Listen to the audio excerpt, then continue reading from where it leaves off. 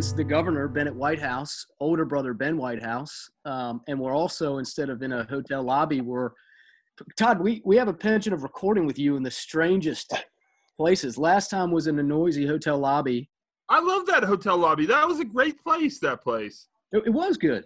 There was a lot of ambient noise. Ice making machines, bones. Yeah. Pool table. Remember how hip that place was? That was where the hip people stay. That's why we're there. That's why we're there. No, that's now not we're, why I was there. Now we're in our homes, I suppose. Are you at home or are you in the office? Or No, I'm at home. I've been sheltering in place for a while. We're doing pretty well. We've kept our infection rate about the same for the last month and a half. So we're probably leveled off. But people are pretty good here with social distancing. You can kind of do that out in the West. We got lots of space. Yeah, you do. You do. Yeah. So how is this? I mean, Jimbo and I have talked about this. We did a webinar. We kind of put on a weekly webinar starting about a month and a half ago, kind of understanding that this was a different risk, a new risk, maybe not different in the framework for how you respond to it, but just doing the sense of people didn't really know how to respond. And we felt like the collective knowledge of our clients connecting on a webinar every week would really go a long ways in serving each other. And I think it did that. Yeah, smart idea. That's a good idea.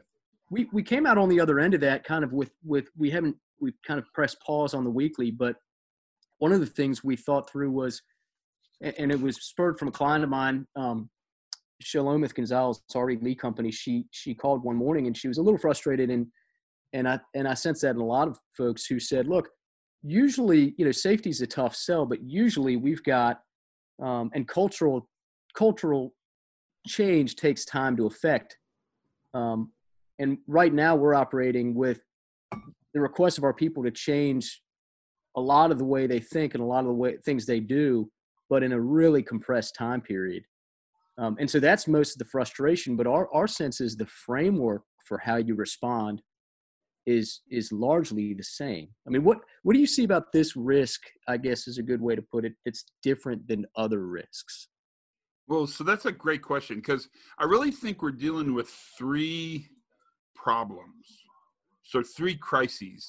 What is the plural of crises? Crises? Crisis. Crises. Yeah, crises. You're the doctor. Yeah, well, I just had to think that out loud. Fishes. So that's right. So there's the global pandemic, the health crises. There's the economic crises, and then there's the psychological crises. And these three crisis points are all separate but combined, intertwined.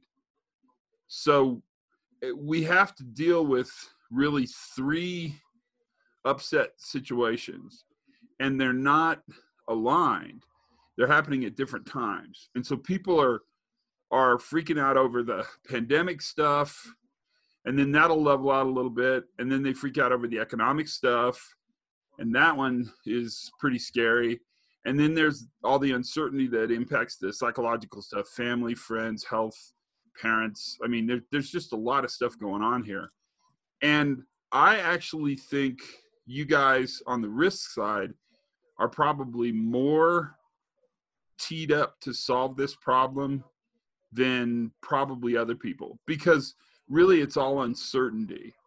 And if you followed, and you guys probably know this, but if you followed, probably 8 years ago, the EPRI came out with the Department of Defense came out with a term they called VUCA. Are you guys familiar with VUCA? VUCA?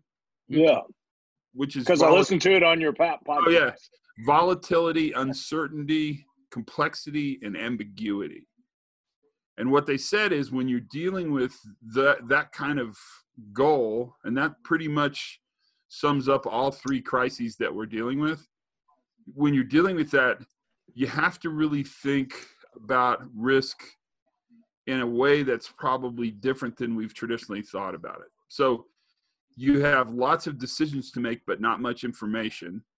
So you have to make decisions quicker based upon more flimsy reasons. And because you're making quick decisions based upon low levels of data, you have to be incredibly agile and be able to change, flex, retract those decisions as more data comes in. What I've seen, and I'd be curious to see what you guys are seeing, is the organizations that are doing well with this are doing well because they learn well. They're super, super, super good at talking to the people who do the work, and they're gathering real-time information, certainly every day, and probably a lot of them every hour, on how things are going and what they need to change. And that's actually probably the strongest tool you have to manage this notion of VUCA. You want to think wide and not narrow, and think about the clients that you've been getting together with on these web sessions. The ones that are handling it well are probably thinking wide, not narrow. They're definitely recognizing that experts live at every level of the organization, and so they have these really diverse groups of people that are helping them make strategic decisions. And then ultimately, they're really focused on managing learning and being super agile, super flexible, or super adaptive. That was a really long answer to that question, but I'd be curious to see what you thought. Well, I think there's a lot in there, and I think a lot of the negative thoughts that come into it are circle around the uncertainty of it. Yeah. And one of the things that we're trying to do is get people to see that the same framework they used to manage risk before this crisis is really the same framework that they need to use to manage it now. And if they can do that, then hopefully that removes some of the uncertainty that surrounds it. I think you're right. I think they have to do it faster, though. What are they saying? Yeah, well, part of the challenge was that the information that we received in advance, as we've navigated this has varied. Everything from you don't need masks to now you should wear masks. But I think what we've observed is that people are pretty flexible. I mean, and I would say maybe not even by choice. It's just that through the course and scope of any given business, there are demands that operate in real time and that workers have to respond to. I'd say that maybe one of the biggest differences is the feel between organizations. So the feel between an organization and the leadership team there that trusts that their employees, if equipped with the proper tools and knowledge, can adjust accordingly to Jimbo's kind of commentary historically about you can't manage the sum of all human behavior.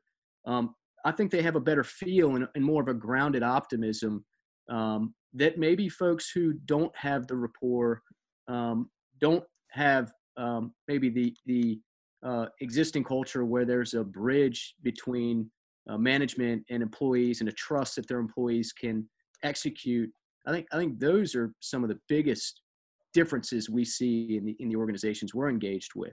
So let's go up a level of abstraction on that. So that I think those are really great observations.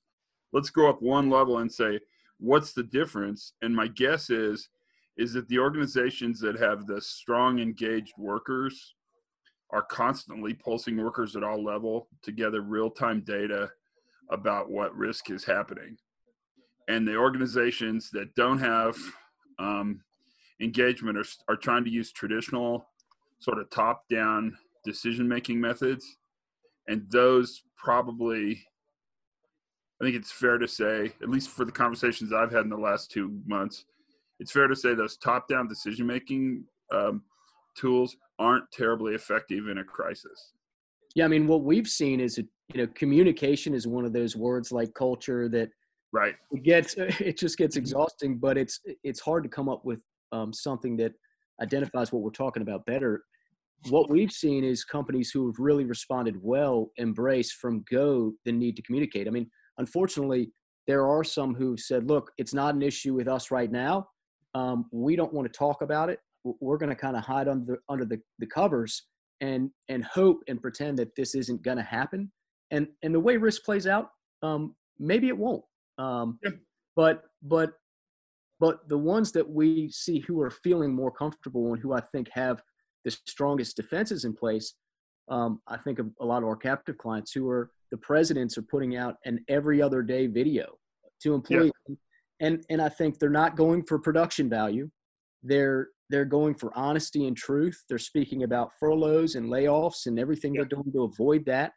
And I think that matters. And so they've created those open lines of communication, back and forth between employees. And at least from our perspective, that seems to be a better equation for navigating this than otherwise. And I think the feedback they're getting is also creating a more, as you say, resilient organization. Doesn't mean they're not going to have positive cases, but I think the feel around when they do is going to be much more grounded in optimism and positive. Yeah, I think what you said was a really good observation. That I think is the crux of it is that ability for an organization to be adaptive is really so the increased capacity they need for the crisis, they're going to get from the people who do the work. And that's what you're seeing. The counter to that, I think, is even more interesting. And it's organizations that are not very adaptive are really, really having a difficult time. Yeah, I bet that's true. And I think I think one of the things that you really see, and I think you made this point on one of your Corona cast about just the difficulty in devising work rules, to fit a given situation. And this is a great example of that, because so much of what we are going to rely on is employees taking the responsibility to engage in behaviors that maybe they weren't so great at before. Yeah. Isn't that's so interesting to me, is that the traditional rules just go out the window. And it makes you think a couple things. One is that were those rules functioning very well before this happened? And secondly, we really do count on workers solving problems when things are tough.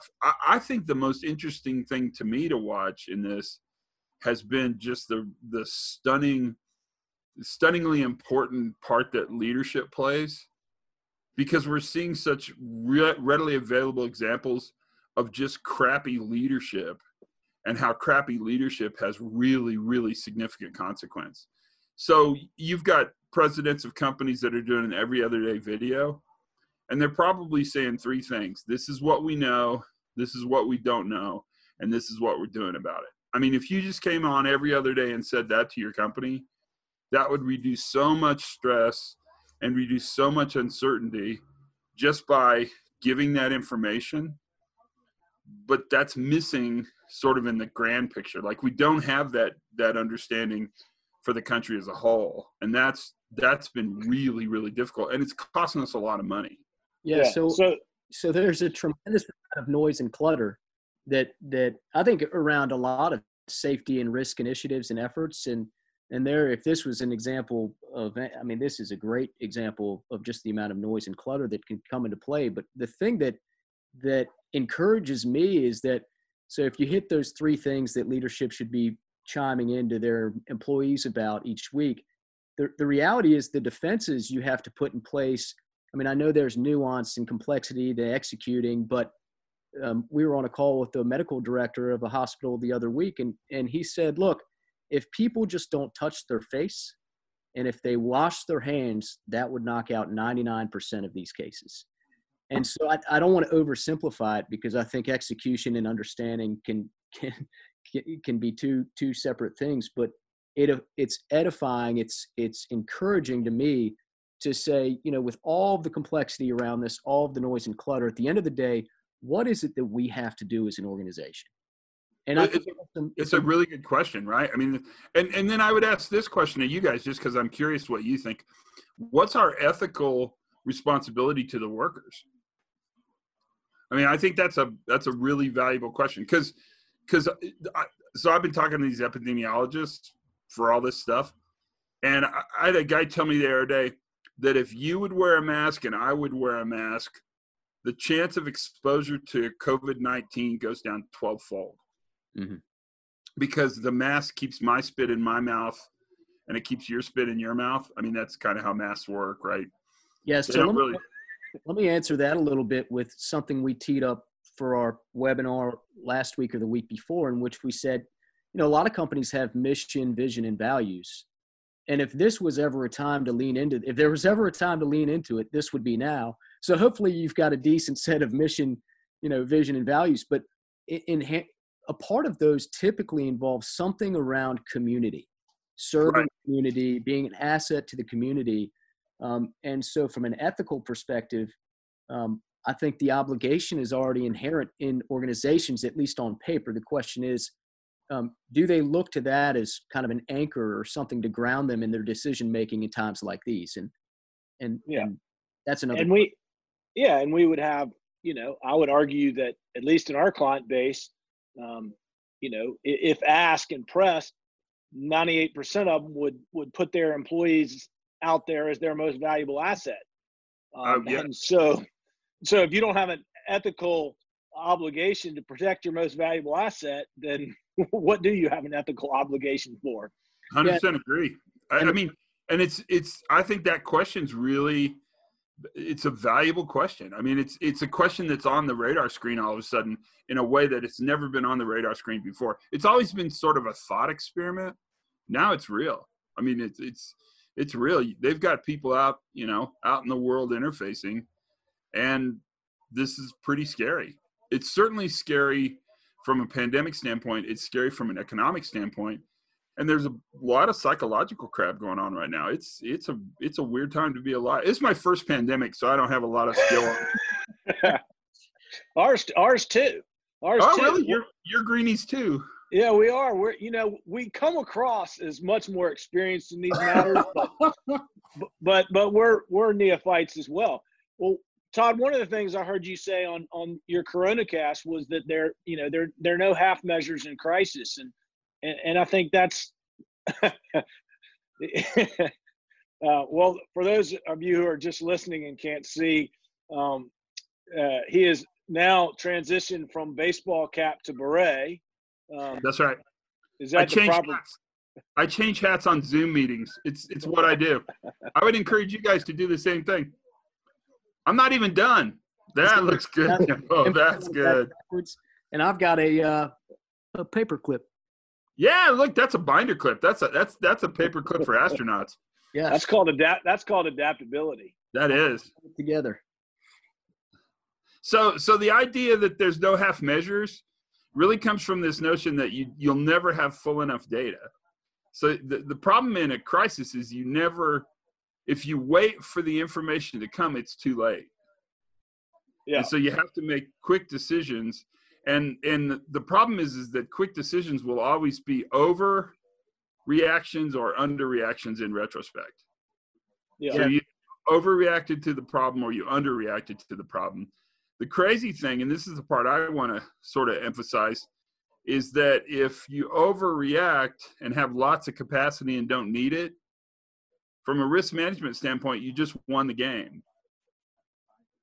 Right? I mean, that's a win. So if nobody dies or gets hurt, that's a win. It's not a waste, it's a win. Right. And I think that's hard because capacity's really expensive to keep, but it's super expensive to not have. That's an interesting, that comment made me, the immediate example that just came to mind with having too much capacity. It sounds a little bit like paying too much on your taxes throughout the year and then getting a big check at the end. I'd rather have my money all year and maybe, so I don't know if there's if you follow there, but. Oh no, I'm with you. I just, there's not an answer, right? I mean, yeah. Well, I mean, I think the crazy thing is if you don't need capacity, you don't need it. Right? Yeah. But in our world, and you guys, this is what you do for a living. In our world, if they don't need the capacity, they've won the game. Yeah. If they need the capacity, you can make a pretty good case that the worst thing happened. Right? I mean, the bad outcome happened. And then the capacity is an important thing as well. But if you haven't and don't need it, like, if I have extra toilet paper and don't need it, I'm winning. Yeah, well, it's interesting. Or I'm constipated. You could also put that. That could go in there as well. Well, I think one of the interesting things about that relative to this is just the latent nature of exposure. And like, you can, be exposed to somebody and then you don't develop symptoms and you don't get ill for X number of days, and the uncertainty of asymptomatic spread and all of those things add up to, it's not like sticking your finger in an electrical socket. Right. There's no immediate feedback that says I need to put on a rubber glove or I need to not do that again. Right.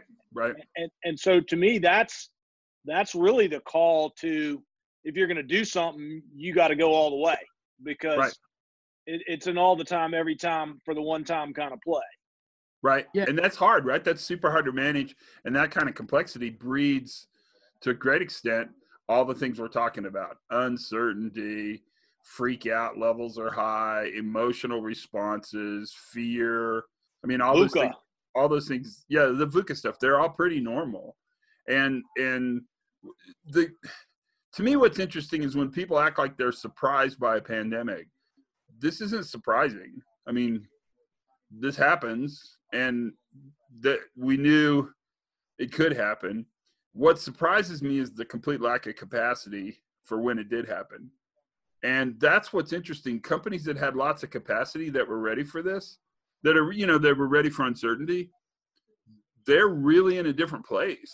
I mean, it's interesting to watch them function, because they function well. Yeah, it's interesting to observe different leadership and organizational personality. We'll call that's the new word for culture. Organizational personality. Yeah, because culture's old. Yeah. Interesting to see new organizational personality, because some leadership, peace of mind is worth an incredible amount. And so what we see is some clients investing tens of thousands of dollars in infrared scanners and, monitoring temperatures, going above and beyond, taking approaches of, look, expense is not an issue. And then others we see kind of sticking to the bare basics, if that. So kind of interesting to observe how folks respond just based off of the need for peace of mind. But I would also say this whole experience has been really encouraging to me, in the sense of we've gotten to see, I heard this the other day, characters revealed in times of difficulty and in times of great good. And what we're seeing is companies who are increasing wages. That's a beautiful new hat addition. Thank you. Seeing companies increase wages for construction workers 27%, and that's for those who come to work, and paying full wages for those who don't feel comfortable coming to work.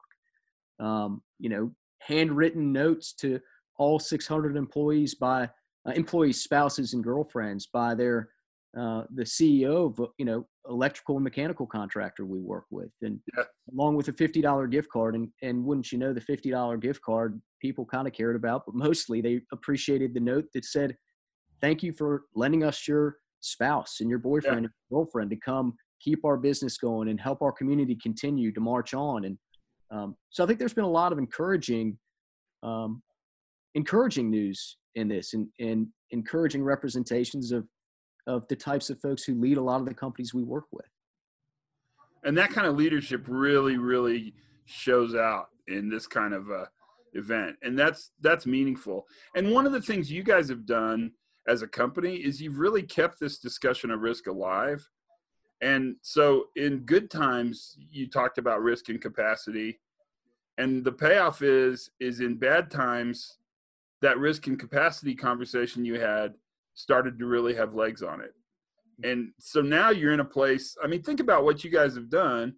You're in a place where you've talked about creating capacity and managing risk, and now they need capacity and risk is high. You're still there helping them through those times. And say what you will, but it's a pretty good time to be associated with the notion of capacity. I mean, because now that conversation, which a year ago people would say, I don't know what you mean. What do you mean? Now everybody knows what we mean by capacity. Yeah. So that's kind of an interesting phenomenon.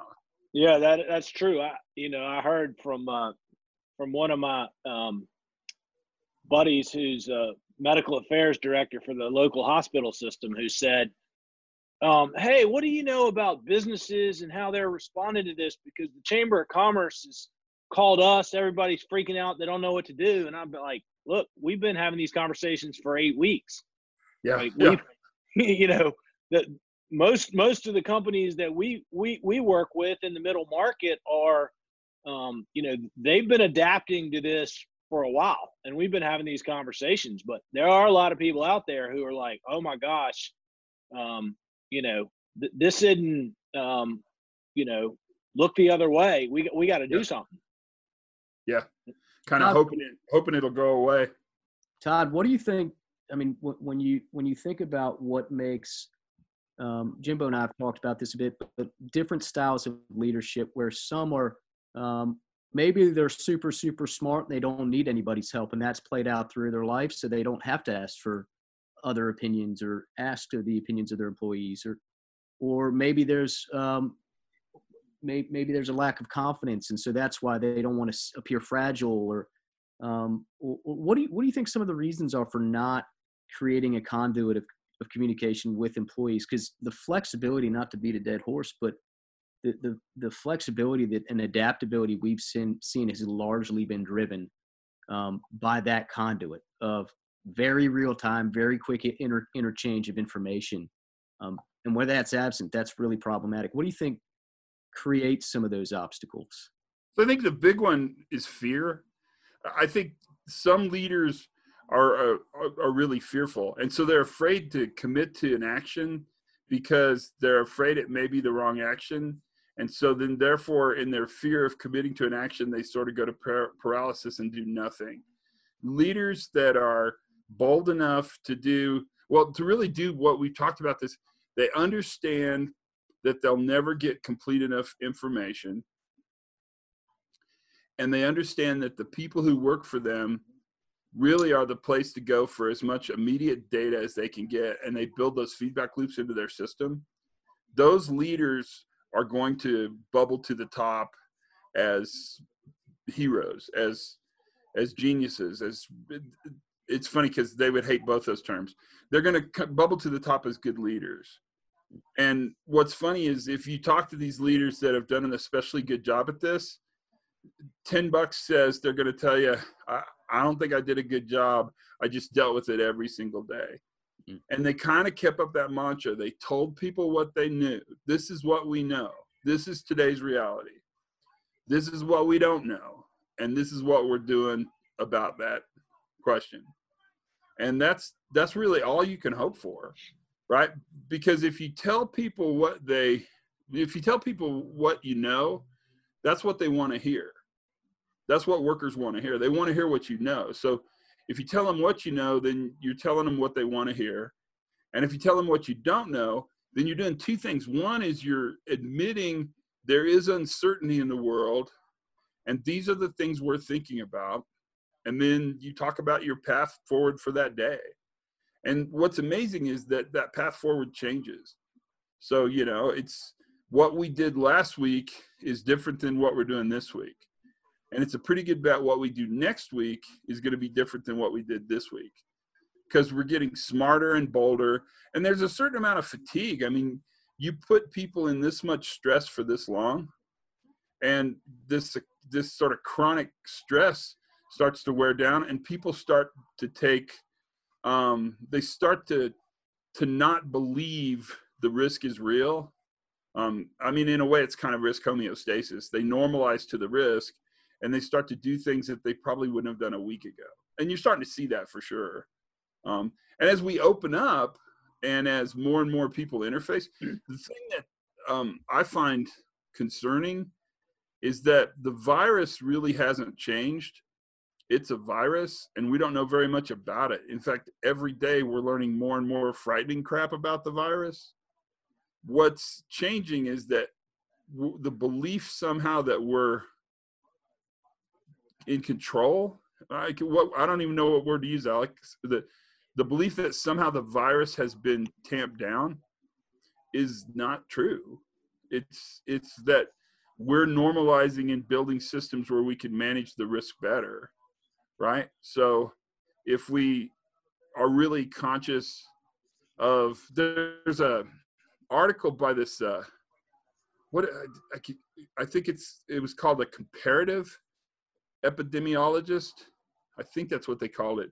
I don't know if you guys have seen it, but they took all the models of exposure. It's really kind of a interesting, from a risk management standpoint. It's a really interesting article, and they sort of brought together what the models all talked about, and they talked about that, you know, really what you manage on a construction site is time, distance, and shielding. So as long as you manage those three things, you have the least amount of exposure to another person's spit, right? That's time. Distance, you're far away from people, so there's social spacing in the workplace. And then whatever kind of shielding, masks, plexiglass, plastic, whatever the shielding is, those three things dramatically reduce the ability for you to be exposed. And that's interesting because that's also the same rules we use for radionuclides: time, distance, and shielding. And to see that brought up in a biohazard like that is pretty interesting. Because you said as long as you don't you wash your hands and don't touch your face, it is super hard not to touch your face. Right. It's like it's like your second favorite thing to touch. I'm giving you some time on that. Yeah, we got it. Well, yeah. I love the simplicity of how this conversation has evolved. One is just sort of directive to management, you know, the three little bullets of what you ought to be talking about almost daily, if not weekly. And then the three sort of vision items of time and distance and shielding, you know, from a risk management framework standpoint, because one of the things I'm sure you've seen is there are all sorts of COVID response playbooks out there, and oh my God, some of them are 400 pages long, and workers can't read 400 pages, much less 4 pages. Yeah, nor do they want to. And I'm not sure they're good, Jimbo. The ones I've been looking at it's kind of like do the same crap more, do the same crap harder. And I'm not sure that's the right message. I think what we want to sort of say is, you know, what are the three most important things I can do immediately, and what can I do on any job site anywhere, right? And then if there's specific stuff you can do based upon the workplace, that's great. Let's build that in. Let's put in any protection we can put in. But ultimately, people really want desperately to feel safe and to sort of get back to some kind of routine. I don't think we'll go back to normal. I mean, I'm not sure normal. Well, I don't know what normal was anyway, but I'm not sure normal will be the same, at least for a while. Like we were joking before you turned the recording on, you know, travel's dramatically changed. I mean, it's just dramatically changed. Yeah. And if you don't have to travel, like the idea of getting on a plane, you're really going to have something super important to get on a plane for. Yeah.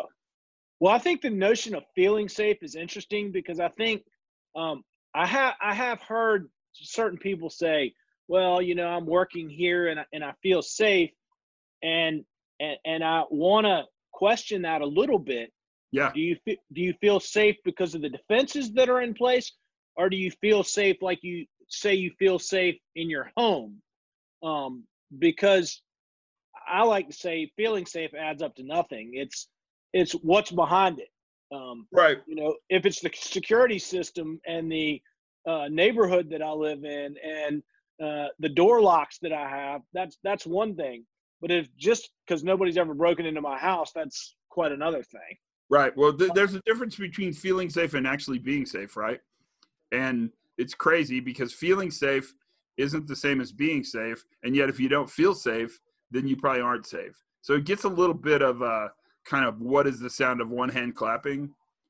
To me, what's interesting is, and you just said it, is protection really is the presence of controls, not the absence of the risk. So the risk is there. The risk is always there. What we can manage then are the controls. So if we have the best controls we can have in the system, then that's really the best we can hope for. And you've said it a million times, we don't get to be in charge of behavior as much as we want to be in charge of behavior. People are in charge of their own behavior. So Right. they're going to determine whether they touch their face, pick their nose, anything else. Fill in your blank here. I think the feeling of safe is going to progress hand in hand with a reduction in uncertainty as we progress through the weeks and we gather more and more information. Even anecdotally, the things that I observe is we've got a lot of clients, and granted, we have a lot of construction job sites with 1 or 2 positive cases. It doesn't hold a candle to the positive cases that we see counted up in manufacturing. Right. So the feeling that you get depends on where you are and your exposure and the degree of uncertainty that's been reduced based off experience. And we know outside's better than inside. We know that HVAC is the enemy. I mean, we're starting to really understand.